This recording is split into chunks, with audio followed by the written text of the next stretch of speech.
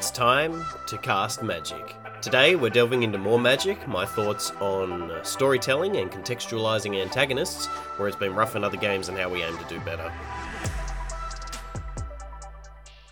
Welcome to the first episode of More Magic.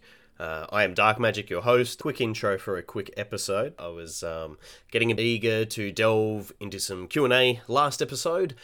Today, we'll instead go into a couple of thoughts that I've had on some other games that have inspired me, and games that are informing what I consider to be better design choices for our project, The Dragon and I.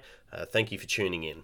I'd love to hear your feedback for this particular episode via email or through our project Discord, just based on the topic of today's discussion. These More Magic episodes are going to be a way for me to just sort of put out some of those sort of core topics that don't particularly follow any sort of lore or any sort of like direct relation to the game, but they are things that are, you know, inspiring the direction it is going, so sort of the output that will eventually be what's in the game, you know, like that. These sort of ideas and thoughts that I've had are going to be covered in these sort of More Magic episodes, so we won't touch so much on the game today, but I think that this is like, especially today's topic, is something that I have been seeing crop up a bit more and more in games, and it's something that I want people thinking about and talking about, sort of thing. So yeah, just these More Magic episodes, they're a way of avoiding sort of walls of text on the Discord. You know, I would like to sort of be speaking there a bit more frequently about this stuff.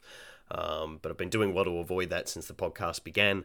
So if you had some thoughts, especially if you like totally disagree with sort of the observations that I've been making on these different games and their narratives and stuff like that, by all means, shoot us an email. Would love to hear your thoughts. And so before we get into things, I would like to advise that just, you know, in this sort of format where we're deconstructing games, books, films, you know, just things that have inspired me, people, projects, etc. A lot of what I bring up for these discussions and examinations, they will be from some of my favorite games and stories of the past few years, or games that have always had like a strong influence on my own interests as a game designer. I hold these games in very high regard, and I'm just the sort of person who, you know, I am quite hard on myself, especially since, like, you know, it sort of shows even just within this project. It took a very long time from when I graduated and sort of got into this industry, and sort of reaching a point where I settled on something that I was like, this is good enough. So just sort of keeping that in mind, that, you know, if I'm the sort of person where if I respect some product or some designer or something to a high degree, I also place a very high set of expectations on that franchise or person and that person's work, as often the case with many game dev studios these days, especially in recent memory. You know, the sort of modern content from these legendary game studios and directors and stuff like that, from all mediums, not just the games industry. You know, it's sort of gotten a little mediocre, or sort of, you know, bending to the whims of you know, the money making and all that sort of, you know, just sort of dropping the ball. Whereby in the past, you know, the sort of the iconic, you know, experiences that we've had growing up with video games is sort of few and far between in the modern era. So if I have to, you know, if I say anything that's like, you know, very, very critical or seems a little harsh sort of thing, just sort of keep in mind that it is from the stance of like considerable respect for the creators, for the artists, you know, and you know, the director of these sort of you know, games and film and so on and so forth, because, you know, they have inspired me, and without that sort of love and passion that I have for those games and creators, you know, like it's sort of in seeing what they can do and that sort of thing that you know, sort of has drawn me into sort of, you know, putting pressure on myself to do well and to make the best content that I can create. So with that in mind, just sort of keeping that in mind, that I'm not just here to sort of you know, just criticize and crack the whip on just sort of various popular projects, or, you know, or things that are seemingly sort of outside my area of expertise or interest. Quite often, if I am discussing something, it's because I did, in fact, you know, like I loved that thing, but it's not it may not necessarily have met all of my expectations that I sort of, well, expected from that sort of thing. So, just keeping that in mind, we're going to discuss something that's often, for me, kept a lot of really solid games, like the 8 or 9 out of 10 sort of like good game from being a proper all-round excellent package. And that topic is all about how villains are constructed. Your antagonist for your game series or project or installment, especially in sort of longer running franchises. And I'm going to sort of refer to it today as per the title of this episode as the Gaul problem. So just to sort of quickly explain that before we sort of break down what's been going on with this. One of the sort of large releases of the past couple of years was Destiny 2. Of course, that's this mega franchise that Bungie has been championing for several years now across a number of consoles, and it finally got its PC release as well with Destiny 2. So that was something I was already looking into because I had played the original Destiny. The core gameplay loop was very satisfying, but the actual narrative experience was not. It was quite lacking.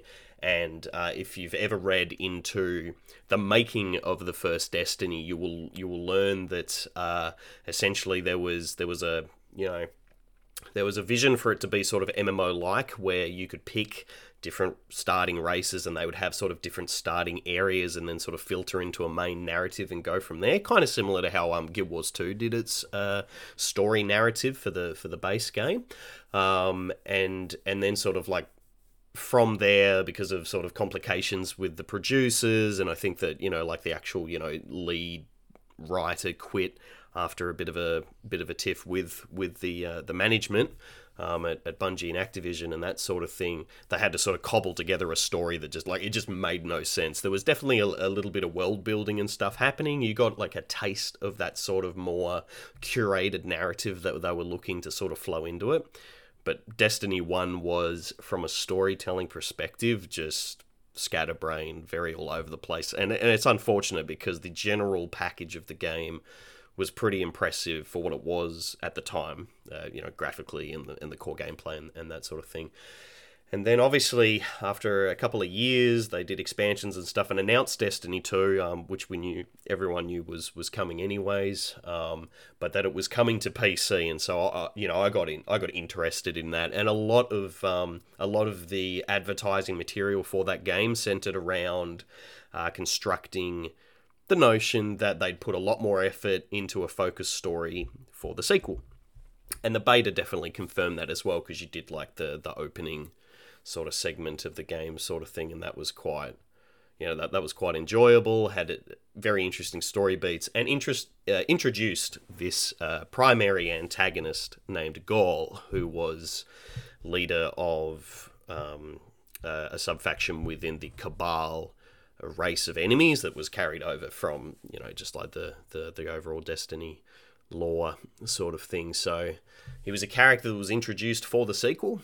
And throughout the sequel, you're doing stuff. Earth gets attacked. Obviously not going into spoilers since it went sort of free to play recently. But people may care about the story there. But basically, they have this this centralized villain who's very much like a kind of like a Darth Vader sort of character who's kind of brooding, and they sort of build him up. They build him up to sort of be like this, this tactician, this intelligent sort of character. But the way that they did this was that you would do missions, like Earth gets attacked, your friends and forces are scattered, and you sort of, you reclaim your own personal power as well as sort of reclaiming a bit of a foothold on Earth and sort of fighting back against Gaul and the forces of, like his army and that sort of thing. But the problem was that while you were doing this in between sort of major story episodes, as you were, leveling and sort of doing side quests and coming back to the main narrative and all that sort of stuff, very similar to like an MMO-esque type experience where you're sort of gated a little bit. So you can't just do it all in one go. You've got to sort of grow your power and come back to it and all that sort of stuff. At certain segments, you would the story would cut over to these really finely tuned cinematics, really gorgeous movie quality little sort of vignettes with Gaul speaking with some other familiar faces, persons that he had captured and brought onto his capital ship and that sort of thing. And they use these opportunities to develop a brooding and calculated and almost a reasonable sort of character. Like, you could understand his background. He came from, nothing and built up his power, and he had these sort of grandiose plans that weren't, they're obviously in opposition to what the player has been, sort of living with their character, what they know to be good from evil sort of thing. But like, you got an understanding of this gent and sort of his ambitions and that type of thing. However, it was only ever through these cutscenes that we got to see the development of his character. You would do a mission, you'd do a couple of missions, and then every so often, I think it was about sort of 8 or 9 cutscenes. There was quite a few, and you can definitely look them up on YouTube if you sort of, look for a cinematic cut of Destiny 2's vanilla story. And you definitely got the impression that Gaul was like a pretty well-developed character. They definitely put the time and effort into developing this fresh face so that we felt like he mattered for the story.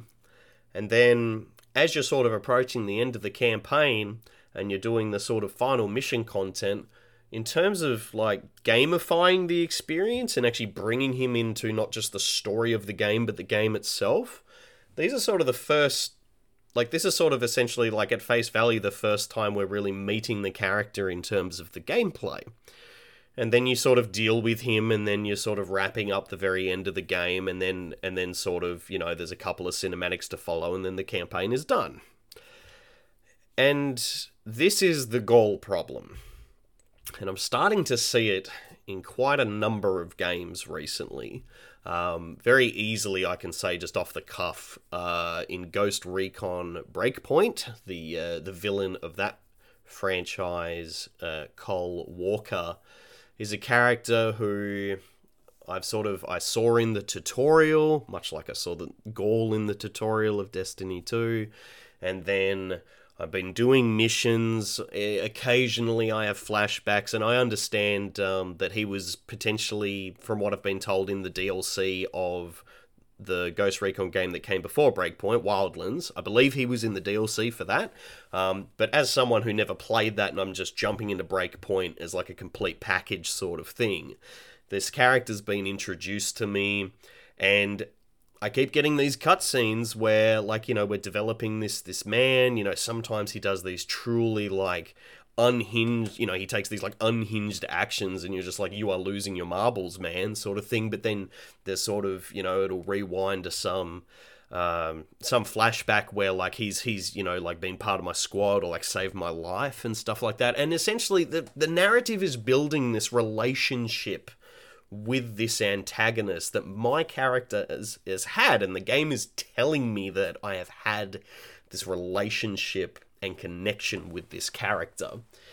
And I've done a little bit of reading. I haven't finished Breakpoint yet, but I've done a little bit of reading into it, and I've learned that very similarly to other games that Ubisoft are making these days, especially the Far Cry franchise, I'm told that this is a very common theme in the recent installments of that franchise. This might be new to Ghost Recon, I'm not sure, but basically, if you're brave enough, you can essentially go to a certain area within the game, and it's, like a heavily fortified, enemies of very high level sort of area. But if you wish to do so, like, once you've done sort of the tutorialization of the game, you can more or less just make a beeline towards that that stronghold and take on Cole Walker. And as far as I can tell, I imagine you can eliminate him in terms of the story. Like, you can just wipe him out as, sort of your sort of main antagonist, and then you've probably only got the sort of like the lieutenants of him and a couple of his other sort of, not puppet master, but, his allies in his conquest of the game world of Breakpoint. And sort of based on the story missions that I have done, it seems to suggest that the story, while leaning on the personification of Cole Walker being, this powerful connected character that's, very central. I'm told I've had a lot of, missions and sort of time and a relationship built on, previous trust and stuff with this character. But in terms of the actual gameplay, I see him in a bit of a tutorial. He crops up in my cinematics whenever I sort of finish or start major missions. And from what I can tell, especially with the way that the game world is set up, even if I sort of meet this character in some future missions and maybe we have a skirmish, the way he is being gamified means that I can just sort of slam right into his base, or maybe I can even potentially pick him off from a hillside with a sniper rifle, because it's a tactical sort of modern shooter sort of game, and then that's it. He's been eliminated, and this is the goal problem. This is the problem where there's this sort of there's this contrast between. And it's almost like a distortion of expectations here, whereby like the story builders, or like I guess sort of the narrative designers on the projects, they're perhaps given a certain brief, or they've got a certain goal for these characters, and they want us to feel connected to these characters. They want us to care for these characters, and so they put in all this effort and sort of develop their narrative, make them these complete and complicated individuals. But then just, I don't know, per the constraints of the development cycle, or the constraints of what the design team is doing in actually building the game world, building the missions, etc., there's just kind of this disconnect. There's no sort of unison between what the story is doing for these villains and what you can do with regard to these villains in gameplay. And like I said, especially if we're taking into consideration things like Far Cry and a bunch of other games where you can essentially, like, if you're, bunny quotes, real good at the game, or you just want to do some crazy speed run through the game, you can just sort of go and kill these characters. But even if you're not interested in that, the game doesn't sort of let you build that relationship with these characters. So this is the goal problem, because I was loving Destiny 2 until I sort of realized that I could see the end of the runway that this story sort of had. I was running out of room to sort of have more interactions with this character. And then, sort of the end of the game, or sorry, the end of that campaign sort of happened. And it just left this really sour taste in my mouth, because people had obviously, with some passion or at least skill, if lacking passion, developed these characters in such a way that they weren't just these random thugs, even if they, at first appearance, they're sort of spotlight introduction to the player is that they're these sort of thuggy, military men, but throughout the course of the story introduced, deeper elements to their character, deeper layers to their, even sort of giving a sense of emotion to these antagonists, only to sort of rob any agency that antagonist has over the player's experience. And if it was just something that I was seeing in open world Ubisoft games, or even, I do actually sort of want to tap just briefly Breath of the Wild, because you can essentially, once you've sort of been introduced to Calamity Ganon, and that he is at Hyrule Castle, which is part of the tutorial process, you can, in fact, just grab whatever gear you have on the plateau, leave the tutorial, run straight toward him, and defeat that boss. That is part of the game as well. And while that does support like a very fascinating game ecosystem, like design ecosystem for just letting the player do whatever they want, including, charging straight for the end game if they wish to do so, like, while that's really cool in terms of game design and giving this amazing sandbox of potential replayability as well for the game, It is totally sacrificing any credibility that these characters have within the narrative. Like Calamity Ganon's a little bit easier because he has sort of been personified as just, he has always been the personification of just pure evil in the Zelda franchise, and he didn't have any particular dialogue or anything like that in Breath of the Wild, to my knowledge. Like, a lot of the characterization came from the champions and the sort of the roaming merchants, and even like the Yiga clan in that game. They sort of gave voice to the world and to your antagonizing forces. Calamity Ganon being pure evil, essentially, just sort of means that I'm not bothered by the fact that he didn't do any, evil monologuing or whatever. Like, he is so inhuman as an entity in that experience, you could never really empathize with what he is. So that's fine. But in these other games, like the Far Cry franchise, Ghost Recon Breakpoint, potentially the previous version of that, never played it, but at least definitely Breakpoint went to the effort of developing just sort of depth and potential empathy. Humanized this character. Destiny humanized Gaul, gave him this sense of experience and a sense of history and that sort of thing, only to eliminate him at virtually the first possible instance of my coming across him as the protagonist in the story. And it is just souring, because there's this effort put into it at a writing level, but that doesn't connect with what's going on at a game level. So I want to talk about games instead that have done this a little better.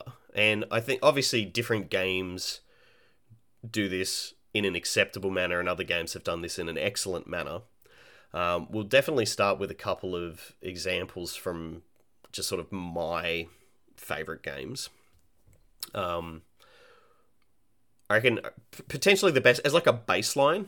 We'll talk like a baseline, because this was definitely a franchise that did good good characterization of antagonists. But in the first Knights of the Old Republic game, you've got Darth Malak, who is, he's kind of the Darth Vader figure for the franchise.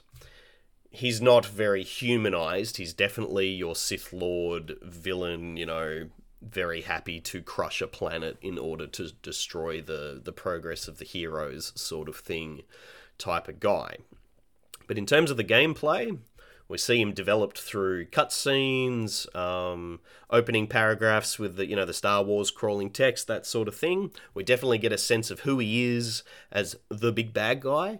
But throughout, sort of by the midway point of the game, we've crossed paths with him within the actual game. There's been some boss fights, and some dialogues, prefacing those boss fights, where we get to actually sort of connect with him directly as part of the actual game mechanics and the UI and the dialogue system and all that. We get to actually, he's part of our story, as well as us learning more about his story, where our characters can't physically observe these notions. And we fight him for a bit. He runs off, and then sort of obviously towards the end of the game, he becomes sort of the final villain, and you go through your boss sort of thing. Another really good example, which I didn't appreciate until much later when I started sort of embracing game development and sort of really looking into games that have done this kind of well, and I think this is definitely a bit of a sleeper one, but Fable 2 for the Xbox 360. Essentially, your villain in that was the Mayor of Bowerstone, who is like the mayor of like sort of the main hub city of the game world, which is set in this sort of English fairy tales land of Albion, and you start that game as a child, and you've got your older sister, and you're like these orphans or what have you, and you're just sort of on the streets, and then some sort of stuff happens with you.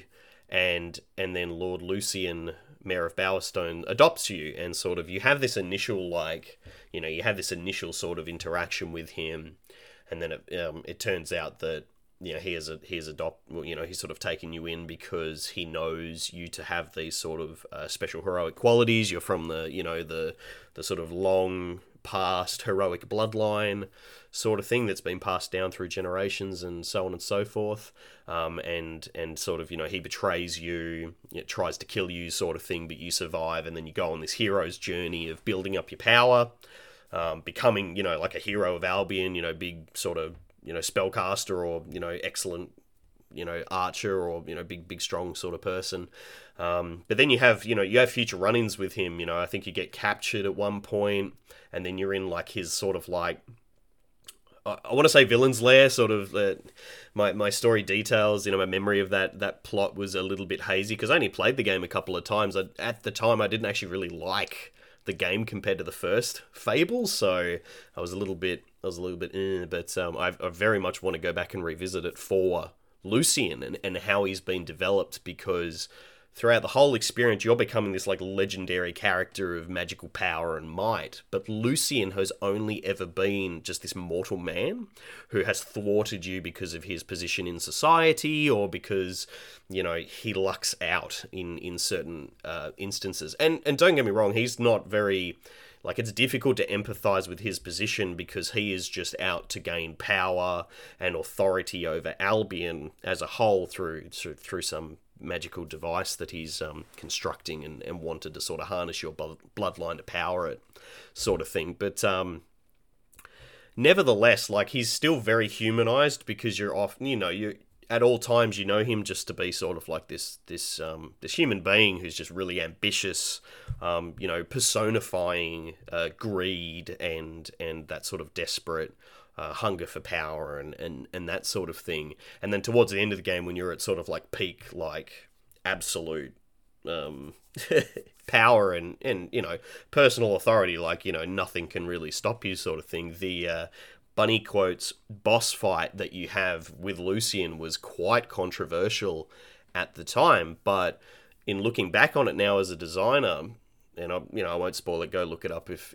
you didn't actually play Fable 2, but when you first see it, it's just kind of like, really? They did that? But sort of the more I've thought about it, the boss fight couldn't have gone any other way, because he is this mortal man, and the only sort of threat to your being that he presents is that ambition, that power and status that he holds. And, he's held that over you since you were a child, sort of thing. So, in some respects, even though the writing of the Fable series isn't, some mind-shattering, award-winning sort of content, this idea of sort of marrying your personal strength into like your character's age and that sort of thing, and having to deal with this, ambitious man who's just sort of out to gain power and that sort of thing, and using that as your origin story to sort of take you on the hero's journey towards, becoming a legend sort of thing. And then sort of reflecting back on that in how the game sort of closes out its final chapter, and dealing finally with Lucian, sort of in the climax of the story, was a really powerful way of sort of bringing together your power as a game character through all the leveling and items and equipment that you've acquired, and through the sort of repeated you're revisiting this connection you have to this man multiple times throughout the story, leading up to his eventual demise.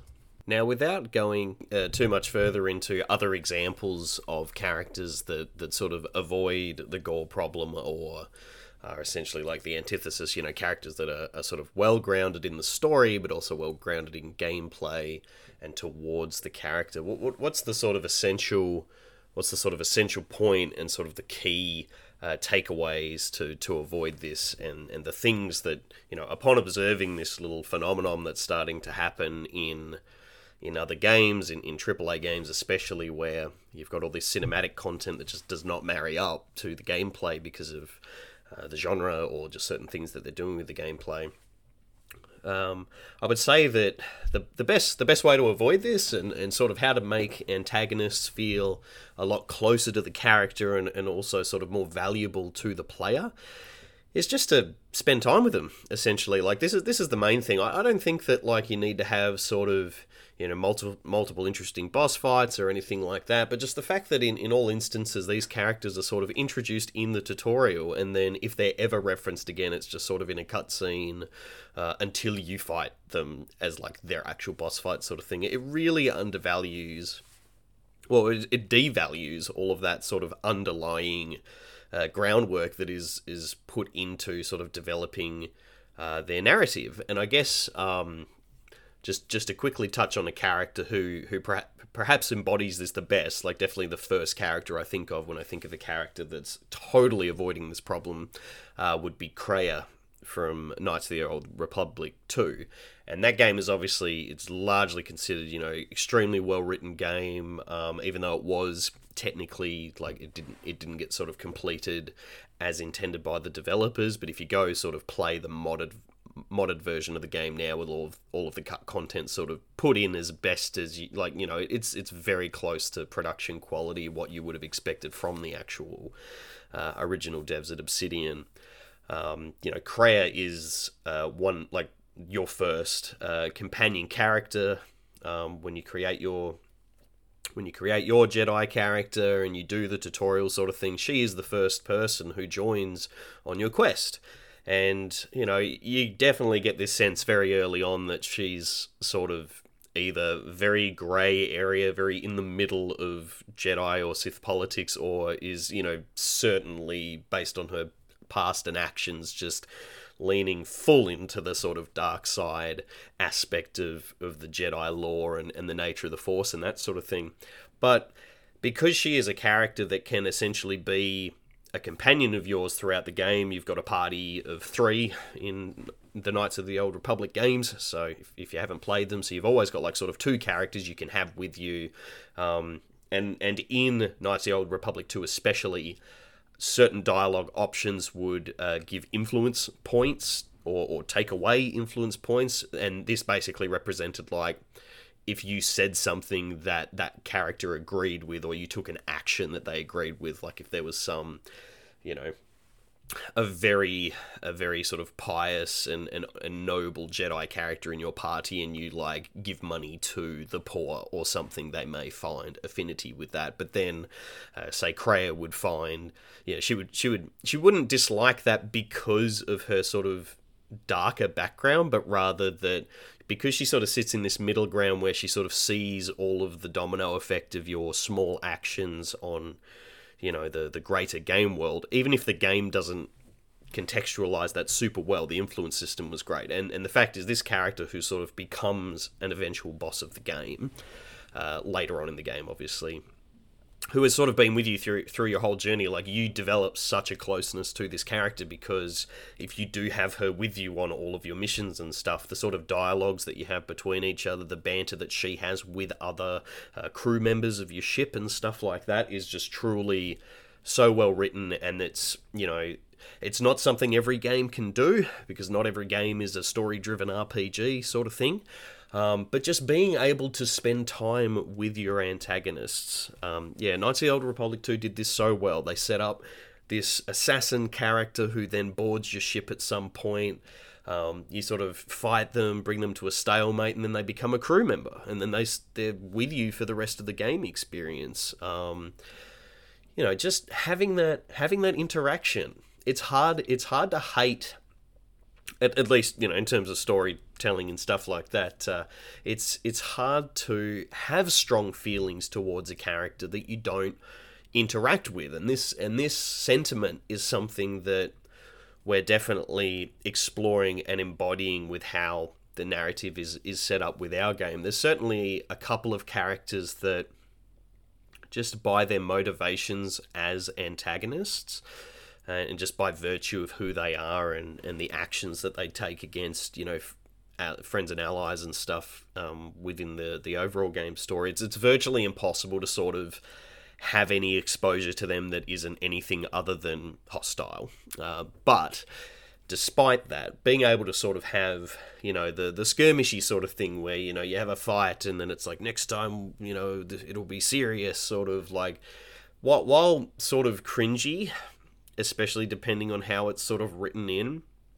Those moments can seem cringy, but I think even if you don't have that sort of stuff and you're still trying to push some sort of personal connect with that character, if you don't make them a rival or you don't make them like a known face in your plot of your game, movie, or book or anything, it is extremely hard to make your audience care about that character. So how do we avoid the gore problem, or how do we hope to avoid the gore problem with The Dragon and I? Well, we just want to spend time with these characters, especially because most of them, the friction that they initially have with our protagonists, with Alec and Irian, is often a clash of culture or a clash of, just sort of military objectives, I guess is probably the best way to sort of put that. But that doesn't mean that every antagonist has to stay an antagonist. We think that there's room for certain characters to become allies, or at least sort of familiar faces that aren't going to generate that sort of hostile response. And then there's other characters that very much sort of play this, what do they call it, like this sort of shapeshifter role where, sometimes they're an ally, other times they're an enemy, and you're not too sure where to sort of place them. And the only way that you can do that is by having those interactions directly. Let your audience be included and let your playable protagonist characters be included on this journey. It doesn't, they don't have to be in every boardroom meeting of your evil villain, but just containing all of this story development to purely cutscenes that don't have any participation by the protagonist characters of the present day sort of thing. Like flashbacks don't really cut it either. I understand that in some respects you do need flashbacks to build up certain things that aren't worth developing as interactive elements and that sort of thing. But the gore problem is very largely, in the present day when things are happening in the moment with your story. If you don't have those sort of actual direct connections and developing a relationship between your protagonist and your antagonists, then they might as well just be really difficult, bigger bullet sponge versions of the enemies that you fight throughout the core narrative, because it's just sort of like a wasted opportunity and a big disappointment when you sort of build up sort of the promise of having some kind of connection with these characters, and then it doesn't sort of work out that way. So the gore problem has many faces, many instances of it occurring, especially in modern media, where AAA studios are trying to avoid or sort of retain the production value of previous experiences without sort of marrying it into the gameplay, and obviously that's something that's super important for us, for The Dragon and I, and something that we are hoping to avoid. So this has been More Magic. This is sort of the main topic of discussion. If you can think of other games that have sort of done this poorly, or preferably, avoided the gore problem through sort of interaction with the player in interesting ways, I'd really like if you could sort of extend the conversation via email or through Discord. It would be really nice to sort of hear some of those other examples whereby you've got characters that you've interacted with that sort of turn in the other direction or become antagonistic, or were always meant to be the fateful villain, but had the opportunity to interact with the characters prior to their demise or otherwise downfall. And that's pretty much it. I hope that through this discussion, you don't start sort of seeing in your sort of favourite games of fiction this weird disconnect. I don't know if it's a bad thing. I just think that if you are aiming to sort of add story as sort of like a primary focus of your projects, that it's just one of those things that's so easily avoidable. Touch wood that that's something that we can easily avoid for The Dragon and I. But that was all I sort of wanted to cover today. That's the gore problem, the thing that we're hoping to avoid, even though sort of we're at the early stages. So getting into the actual adding in, through the story and that sort of thing will be some time away. But we do hope that just sort of keeping in mind that we are thinking about these sort of things. The story is very important, and that sort of binding of the story and the gameplay elements together is something that really matters to us. So thank you very much for listening today. Next time we're on air, probably in about a week or two. We've just got a fair bit going on at the moment, but what I would like to report on is the current status of the project, how things are coming along from the animation perspective, the actual sort of technical test demo, like where that's at in terms of the build and how playable and what we're sort of working on at the moment. And then if there's any sort of questions and feedback sort of thing, obviously I'd really like to engage in sort of an ongoing discussion, questions, things that, I really, they help me a lot, sort of getting questions from you guys, getting me to think about things that I may be neglecting as part of the project. I want to make sure everything sort of comes together really nicely. So thank you very much for tuning in today. Very much appreciate it. I'm Dark Magic, and I hope you have a pleasant day.